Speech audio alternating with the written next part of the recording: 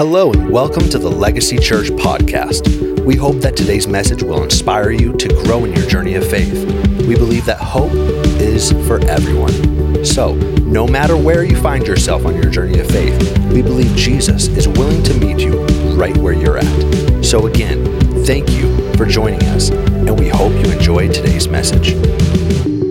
Man, if you're visiting us today, welcome to Legacy Church. This is what it's like. We're a little crazy. We love God, and we also love you. Thank you.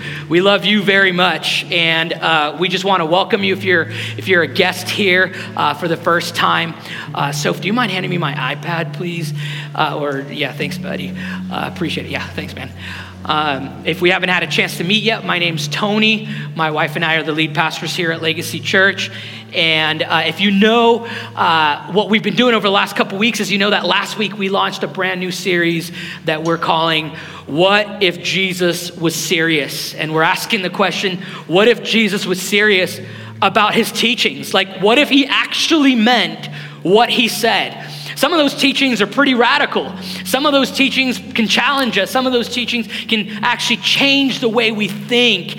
And last week we asked the question, what if Jesus was serious about prayer? And today I want to ask the question, what if Jesus was serious about how we pray? Would you open up your Bibles to the book of Matthew chapter 6? And we're going to begin reading in the 6th verse, and then I'm going to jump to the 9th verse, and it says this: but when you pray, go into your room and shut the door and pray to your Father who is in secret. And your Father, check this out, who sees in secret will reward you.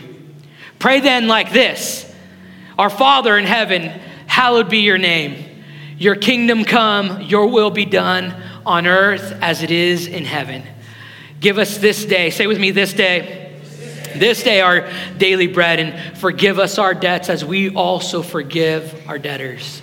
And lead us not into temptation, but deliver us from evil. Father, I thank you for this moment that we get to share together. I ask, God, that as we turn our attention to your word, that you would open up our hearts, open up our ears, open up our minds, Lord, to be able to not just receive what you have for us, but to also be able to live this out and walk this out. I pray, Father, for every man, woman, child in this room and online, God, whether they're just beginning their journey of faith, maybe they're just checking things out, or maybe they've been walking with you for a long time, or maybe they're walking with you for a long time and they're stuck. Lord, I pray that this word today would land on fertile ground, and that you would make this a personal word to each individual today. You know their needs better than I do. You know our needs better than we know ourselves, God. And so I thank you, Lord, because you're the kind of God that is willing to meet us right where we're at. So we give to you the next few moments, Lord, and we ask that you continue to light our path through your word in Jesus' name. Amen. Amen. Amen. Man, how many of you guys are grateful for that worship team? That was awesome. That was amazing. Thank you so much. And I know Kevin doesn't like a shout out, but thank you, Kevin. I appreciate that beautiful, clean tone, you know. I don't know if you know this, but when I was growing up, I grew up in a couple different countries. I was born in Brazil, and then I got to spend a couple of years in Guatemala. And in Guatemala, the way to get hot water is very different than it is here in the United States. Usually the roof of your house has a reservoir that catches rainwater. And when you're taking a shower, you are told as a child that you don't touch the shower head, because basically from the roof to the shower head, there's this thing in between that's the water heater. That's literally where the water is heated. And so somebody thought it was a great idea to have electricity right next to water while people are showering. And I remember I was probably about 7, 8 years old, and my parents had just talked to me. They were good parents that were trying to raise me right, and they had talked to me about the power of prayer. And they had just talked to me about how, when you ask things of God, he'll do it. And, and they're trying to pump up my faith and build up my faith as an 8-year-old. So I promise you this story is not going to go beyond PG, but I get into the shower. I know some of you are already imagining some things, but don't worry, I'm 8 years old. I'm getting into the shower, right? I get in the shower and I go, well, if prayer is so powerful, if I ask God for me to not get shocked when I touch this water heater, it's gonna work, right? How many of you are rebellious questioners that challenge everything like me out there, right? I wasn't gonna take my parents at their word at the age of 8 that prayer had so much power. And so at the age of 8, I prayed as I'm in the shower. And I said, okay, God, I'm going to touch this water heater, and I pray that it doesn't zap me. How many of y'all know that I learned a very hard lesson that day? Jesus said, this lesson's way more important. And your boy touched that water heater and I was zapped. Also, I have now just explained the state of my mind to most of you. You're like, oh, I get it now. He was shocked as a child. Yes, I was zapped as a child, and it explains a lot. Anyway, let's move on from that story. Isn't that how we misunderstand prayer, though? Right? I think we misunderstand the power that prayer has because maybe we get our motives wrong, or quite frankly, if you're anything like me, you've probably grown up in church at some point, or you've heard that prayer is important, and you've heard a lot why and where and all that, but you've rarely heard how.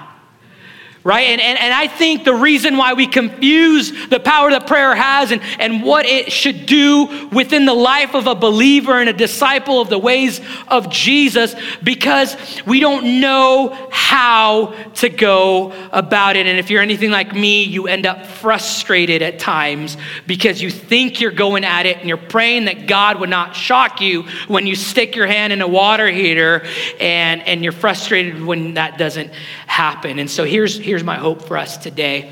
My hope is, as we ask the question, what if Jesus was serious about how we pray, is that you and I would walk away today with a greater understanding of tangible, say with me, tangible practices that we can apply on a daily basis that I believe are going to change how you and I pray.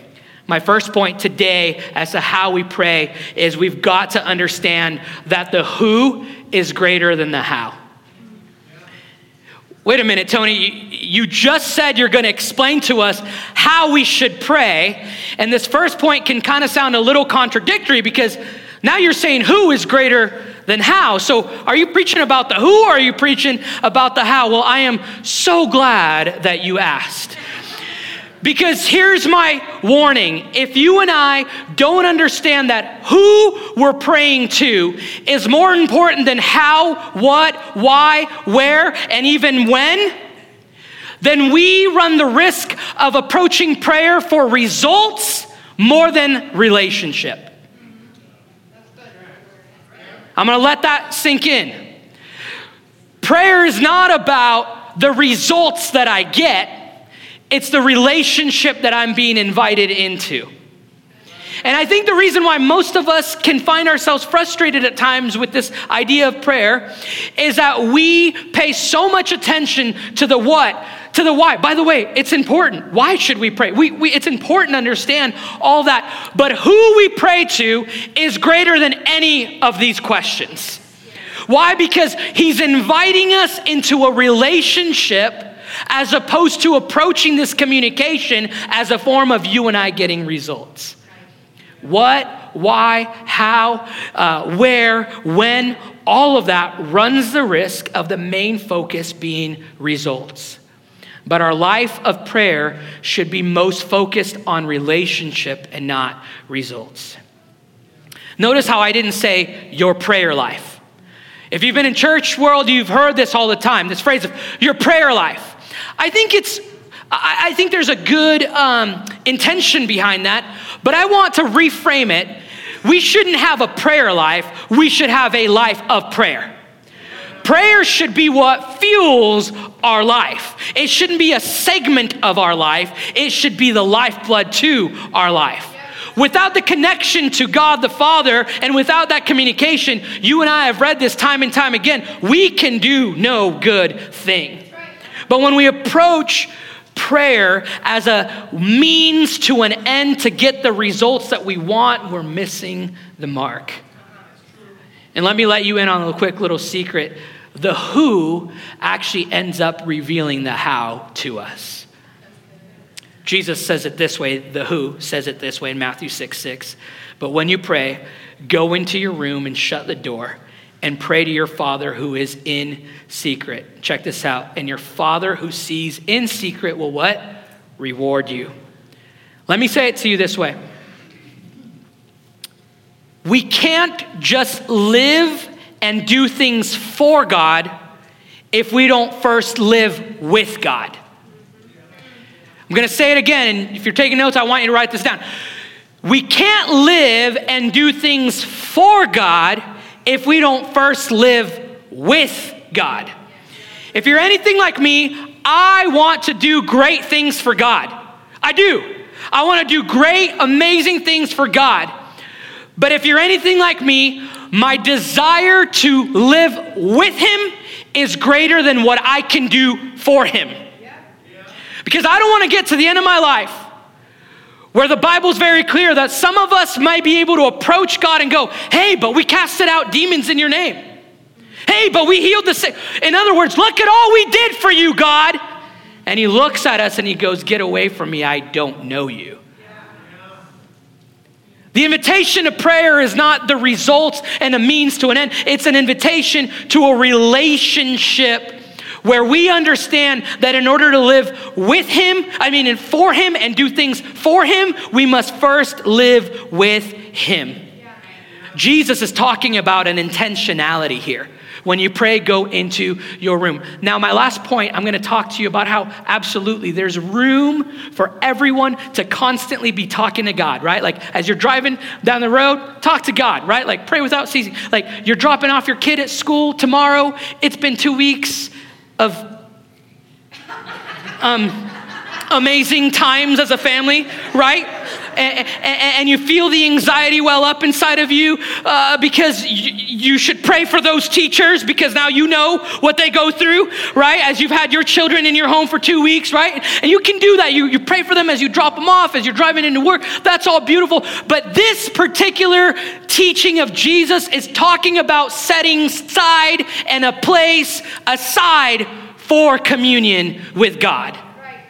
And He's not talking about something that happens by happenstance. There's an intentionality behind what Jesus is teaching us here. Yes, there's room to pray without ceasing. Yes, there's room to constantly be in communication with God. You've heard me say that. You can talk to God. You've heard Sophia say she's wiping counters at our house and talking to God. She's cooking, she's cleaning, right? You're changing diapers, all that stuff. But where in your life is there an intentionality and a place and a time for you to commune with God, who should be the lifeblood of everything that you do? I'm going to say it to you this way. Prayer is the engine room, and it is what we do in secret that is now then made known in moments like what we're experiencing today. I want to make this very clear to you because we're establishing culture, vision, and values in this church. And as we enter into a new season of a church, let me make it very clear to you that the leadership of this house is not more interested in production value than presence value. I want to let you know that, yes, I've got to prepare my sermons. I've got to know how to deliver them well. Yes, we need to have talented musicians that don't cause distractions. But all of what happens here and what your children experience in Kids Church should be a result of what we've done in secret with the Lord. I am not just interested in flash. And guess what? You have found way flashier churches with a better speaker and better music than here, right? Absolutely. But what we're looking for is that everything we do should be driven by the presence of God. The relationship of what takes place behind the scenes, who I am before the Lord when no one else is watching, what my communion with him is like as he speaks to me, as he transforms me, and then what you see in public should be the result of that. What your Father sees in secret, he will reward you. Prayer is the engine room. This is why I made an invitation to the church as a whole to start meeting me here on Saturday nights at 8 o'clock. We had about 20-some people here last night. It was beautiful, beautiful time of prayer. I said 30 minutes, almost an hour later, people were finally leaving, right? Because there's something to be said about preparing the atmosphere for what God is going to do. And the reality is this: Jesus' instruction to his disciples in these series of verses, it wasn't an equation of how to get God to do what you want. Right. If you notice, it was an invitation to communing with God. Communion begins like this. Let me break it down for you. Pray then like this, Matthew 6, 9-13. Our Father in heaven. First, we must recognize who he is. We must first recognize who he is. He is our Father. He is above all things. There is an authority and a comfort in a father.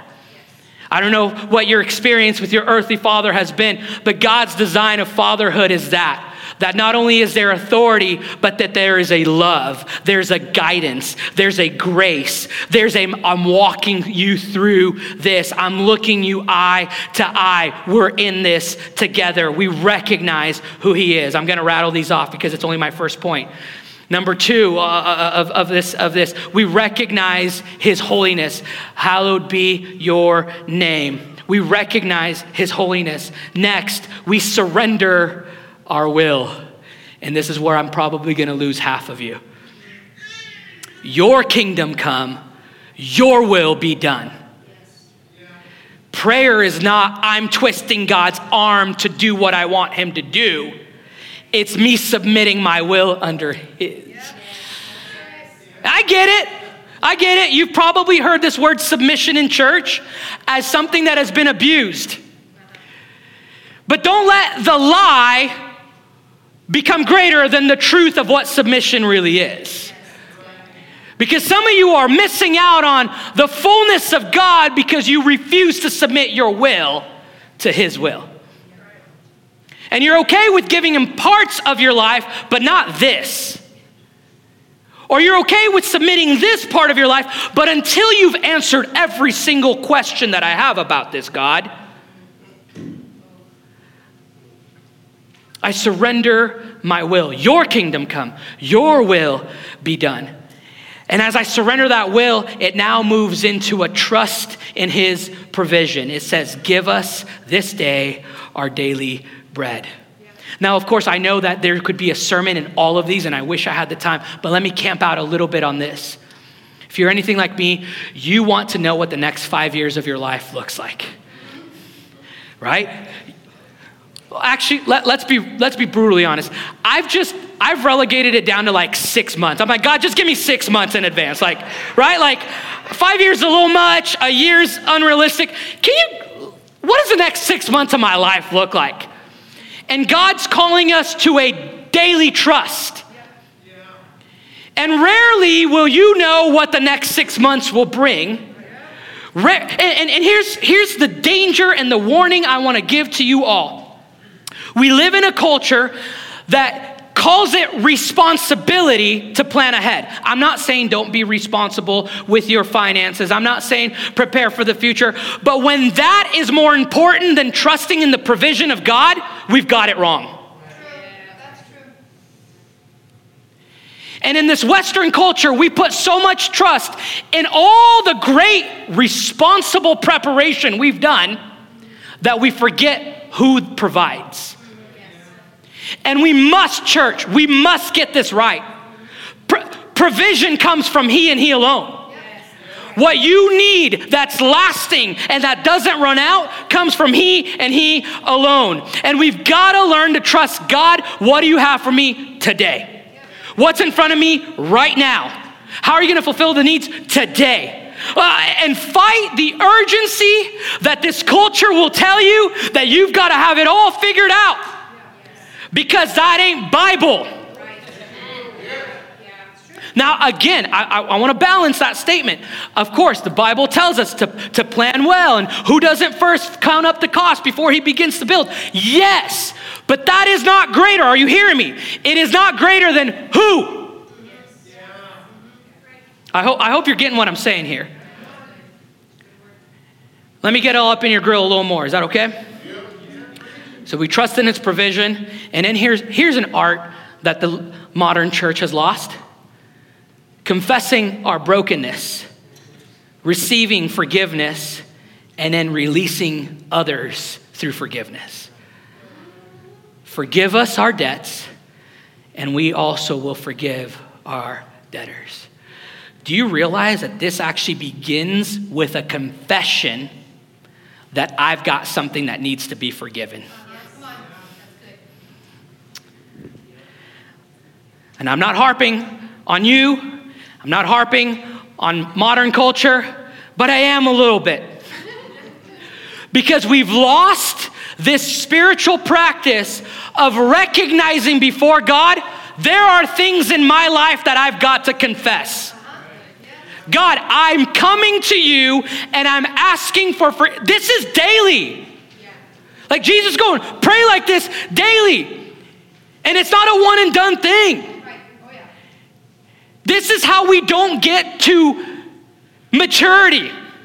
By stunting our growth when we refuse to confess our sins to him. And like the book of James says, confess our sins to one another so that we might be healed. And that's where we get in the prayer of a righteous person availeth much. Within that context of confessing to one another. There's power. And here's what's beautiful about what I'm about to say, or what I just said, is that he is faithful to forgive. Oh man, isn't that beautiful? I come to him, I confess, I ask for forgiveness. He is faithful to forgive. And if I haven't gotten in your grill enough, let me get up in your grill a little more, because here's the other thing we've lost, is the ability and the willingness to forgive others. Now, I want to do an entire series on forgiveness, but let me just say this. Let me just say this. Forgiveness will never be fair. Those of you parents out there, you know what it's like. You know what it's like to instruct your kids, right? And they're fighting, and you go say sorry to each other. But it's not fair, right? And you know how I was raised? I was raised by a preacher, so my dad always had one-liners for me. Well, the cross wasn't fair. Oh my gosh. Right? I'm like, just like, let me have this moment. It's not fair. And he'd be like, well, the cross wasn't fair. But it's true. Forgiveness will never be fair. Quit trying to make it fair. Quit trying to make it. And let me just encourage you. You do have the power through the Spirit of God operating in you to release yourself and that person. Yes, I get it. Sometimes it's a process. Let me tell you, there's things in my life that are a daily decision to forgive. Absolutely. And I'm telling you, it's not just a one and done thing. This is why I think Jesus teaches us to pray this daily, because guess what? People are going to offer you the opportunity to forgive them daily. And you know what? I got you laughing at that. Thank you for proving my point, because check this out. This is what we do. We're so good at pointing everyone else's faults. And when it comes to us confessing, what happens there? It's so easy for me to find fault in myself. God, look at the wife you gave me, now fix her. Right?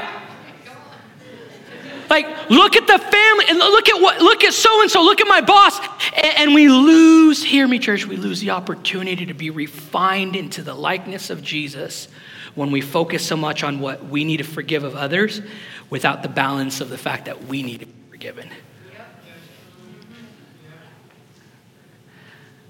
Next thing that this teaches us, man, this is still my first point, I gotta move, is we gotta be aware of our propensity to sin. Lead us not into temptation. There's a recognition that we are prone to wander, right? As the old hymn says, prone to wonder, Lord, I feel it. It's like, y'all ever wake up and just feel that tug? Right? It's like hell is calling you. Okay, some of you don't believe in that. Okay, thanks for deconstructing and not realizing that there is an enemy that is after you. And from the moment you wake up to the moment you go to sleep, and even through the night, there is a battle for your soul. And if we can't recognize that oh my gosh, I gotta preach this, okay. You can't lead yourself out of temptation. Tell me you can. You've tried for long enough. I can't lead myself out of temptation. And I'm an amazing leader.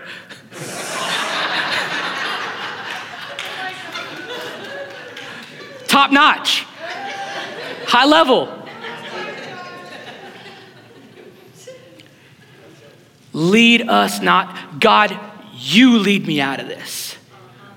I recognize, God, that in my heart, there is something that pulls me in a direction that I'm not supposed to go. Notice how prayer is not about results. It's about that relationship, relying on him. The final thing that Jesus teaches us here is that then we receive freedom and salvation through he and he alone deliver us from evil. Let me also tell you there's freedom for you. And here's the beautiful thing is communion with him to whom we pray to eventually is going to lead us, hear this, of a filling of who he is and an emptying of who we are. And the great news about this is that now you're not relying on white knuckle striving to look like an extraordinary person. But instead, the unseen communion with God is what becomes extraordinary in your life. So go ahead, talk to him, relate with him. Second point today, if I don't get to the third one, that's okay. Commune with his word. Let me tell you something that as a pastor, I do get asked all the time, where do I start? Where do I begin? Well, I'm glad you asked again. You got to get into the word of God. You got to learn the word of God. You've got to internalize the word of God. You've got to meditate on the word of God. And then it's on the tip of your tongue, so when you open up your mouth, that's what you're saying. Jesus, 40 days, fasting in the wilderness, comes and he's faced by the devil himself and the temptations that the devil's throwing at him. And how does he battle?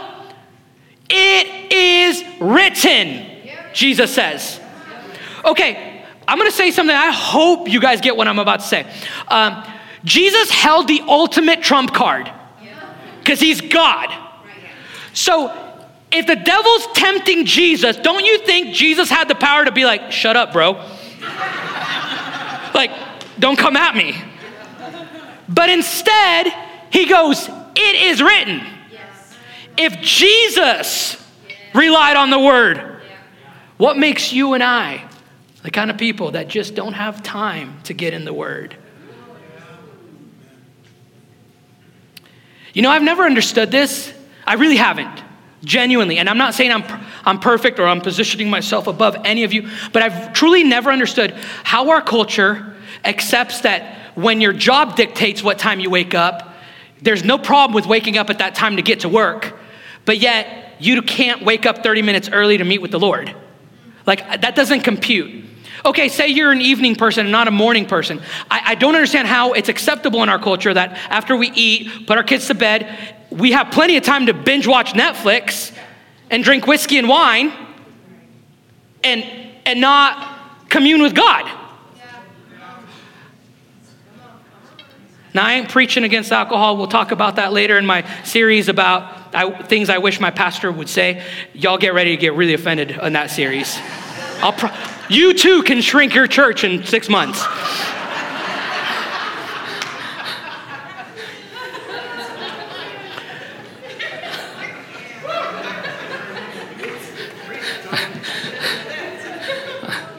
I'm sorry.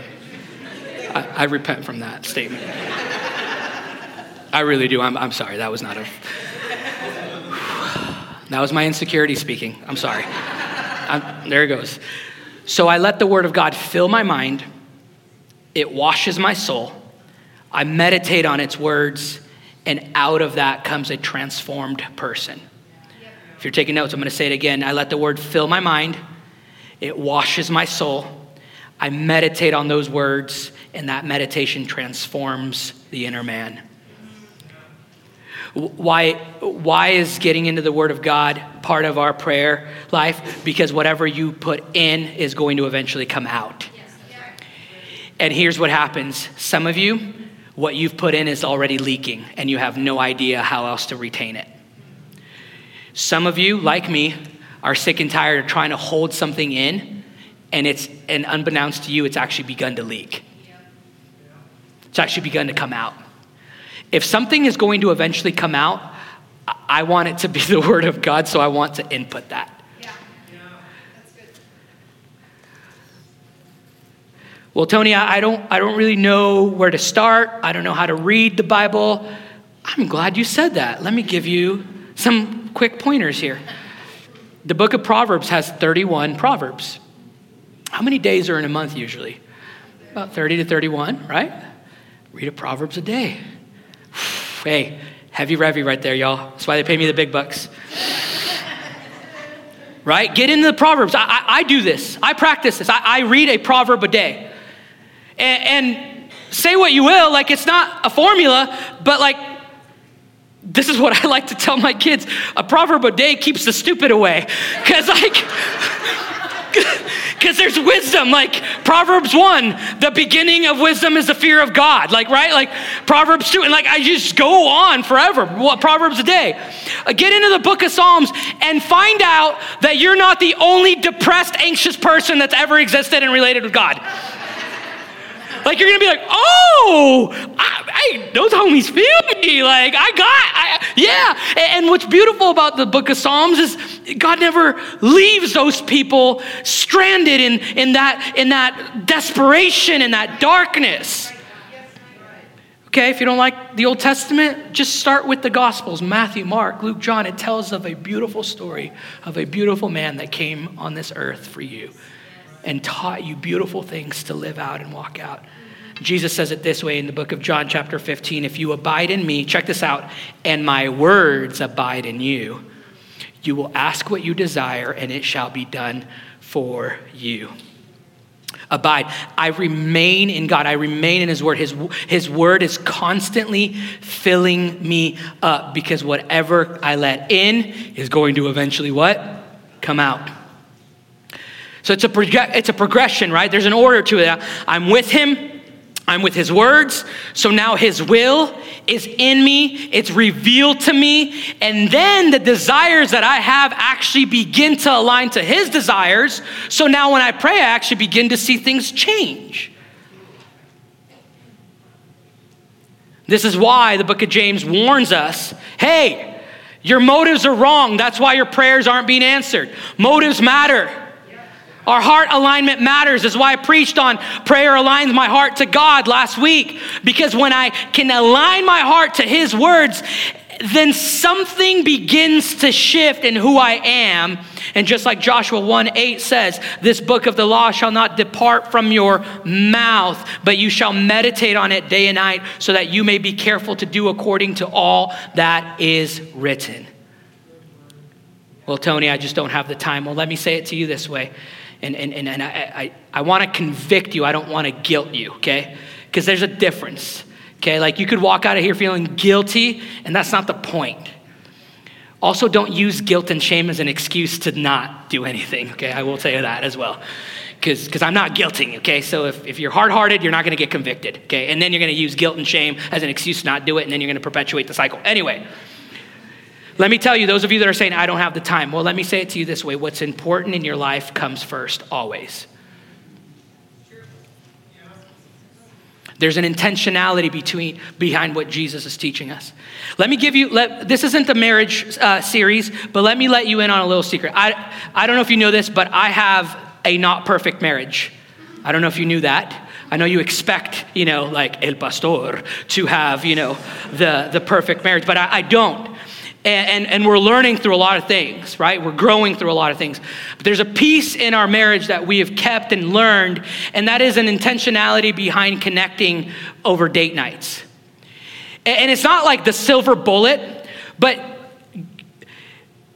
what Jesus is teaching us about prayer has an intentionality behind the relationship. And let me tell you, your marriage is not going to just by happenstance have date nights where you connect and talk about hard things and look at each other eye to eye. It won't happen by happenstance. Those of you that have raised young kids, say amen to that. Those of you that are in the middle of raising young kids, say amen to that. It ain't going to happen. Like, you're going to have a blowout diaper. You're going to have a sick kid. You're going to have this. The phone's going to ring. The door. You have to set time aside. I'm giving this to you for free, gentlemen. Okay? Your wife is going to love you even more right now. And the wives are like, I'm trying to help you ladies out too. Okay? No? Okay, maybe it's the opposite. Maybe it's like my marriage. Why don't you put a date night for me? Right? Like, okay, I'm helping you ladies out then, girls. Like, this is how you love your husband, right? Spouses, this is how it is. We set time aside where our phones are off, where our children are, and let me tell you, it's gonna take money for a babysitter. Yes, it will. You're gonna have to think through where you're gonna go eat. It's not gonna be happenstance. And Jesus is teaching us our relationship with God. Also, that was free. Some of y'all should really be grateful. Like, I just saved your marriage. Like, you're gonna go home and your wife is gonna hug you for longer than 10 seconds, and then we'll stop there. Notice I said wife, spouse, okay? Not outside of marriage. Anyway, that's another thing for things I wish my pastor would or wouldn't say. Anyway, God is inviting us to an intentionality behind that. He's going, when are you setting time aside to commune with me? To be in my word, to look at each other eye to eye, where you can hear me and I can hear you. Number 3, and this is my final point, and that's this: set the tone to your life of prayer. 1 Thessalonians shows us that the tone of our life of prayer is rooted in a gratitude towards Jesus. Rejoice always, pray without ceasing, give thanks in all circumstances, for this is the will of God in Christ Jesus for you. Give thanks in all things. I want to rectify that. It's in all things, not for all things. Because some of us hear that and you're like, oh, so you want me to thank God for the fact that I got rear-ended yesterday, right? Like, I'm talking to you, Christy. I get it. Sorry about that. Poor Christy got rear-ended yesterday. Ask Brian and Christy about that and go give them some hugs and loves, okay? But like, are you saying I got to be grateful for the bad thing? No. I'm saying in the midst of my hardship, the tone to my life of prayer is going to be one of gratitude for who he is and what he's done for me. Because gratitude positions us to approach the throne room of God as, oh man, I got to be careful with how I say this, as people that are intending to relate as opposed to get results from God. And yes, there is a time and place for all of us, especially those of us that are newer to faith, where you kind of just ramble at God, right? Have you ever been there? And even those of us that have walked with God for a while, have you ever just had those moments where you just kind of go, right? Like, and he just hears you, right? But as we grow and as we mature, and Sophia preached about this during our worship series, there's a protocol to how I approach divinity and royalhood and royalty. Right? This presence, in a sense, has a protocol. Now, it's not religion, but you're going to hear me say this all the time. It is a reverence. Yeah. When I approach the throne room of God, I can do so knowing that he will reward those who earnestly and diligently seek him, but there's a tone that I set. That I'm rejoicing always, that I'm praying without ceasing, that I'm giving thanks in all circumstances. But here's the hang up.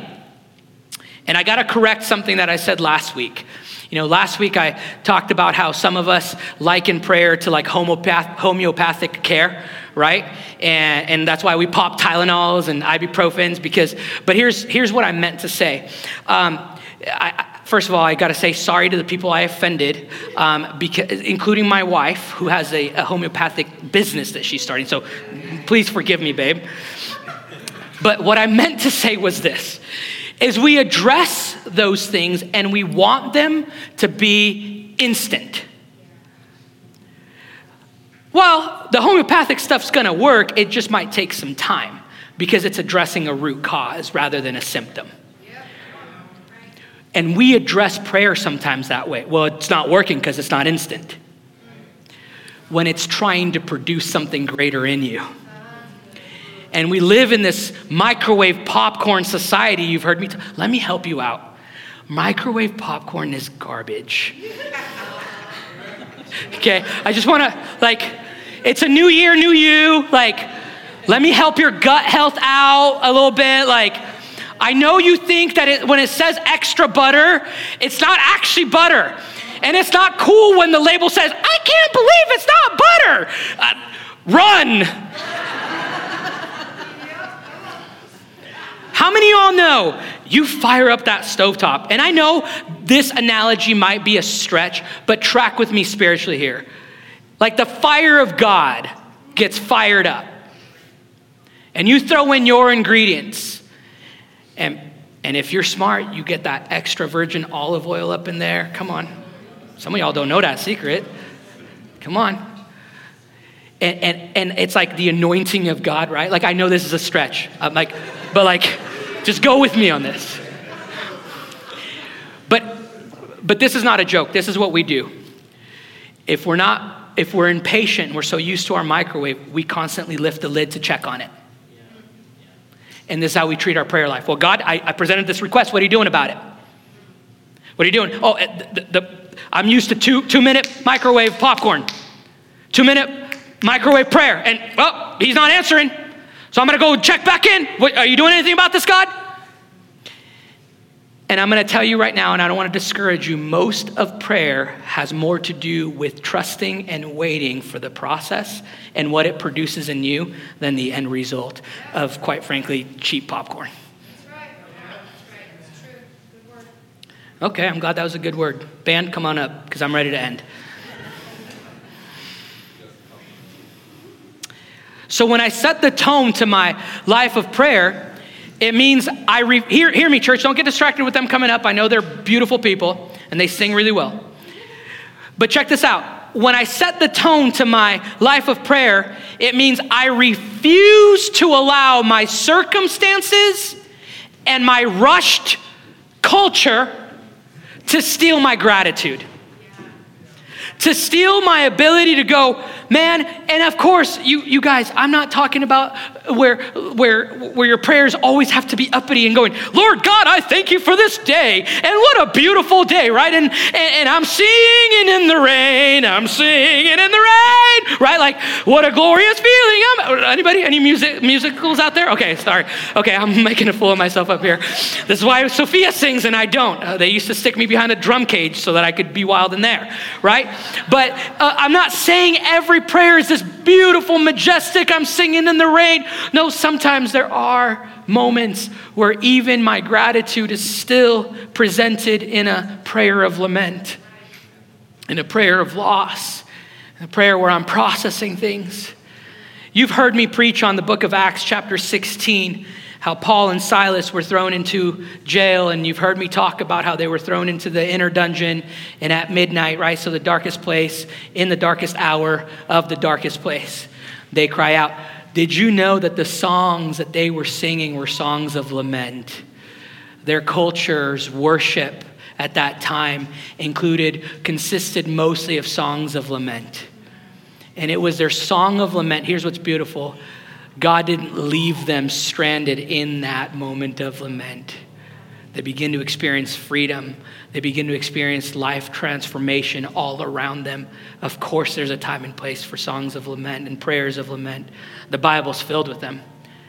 Don't blow past this. Sometimes the tone is set in a heart that's lamenting, that's in grief, that's in processing, that's in agony. Yet, hear me, church, yet they still experience hope and freedom.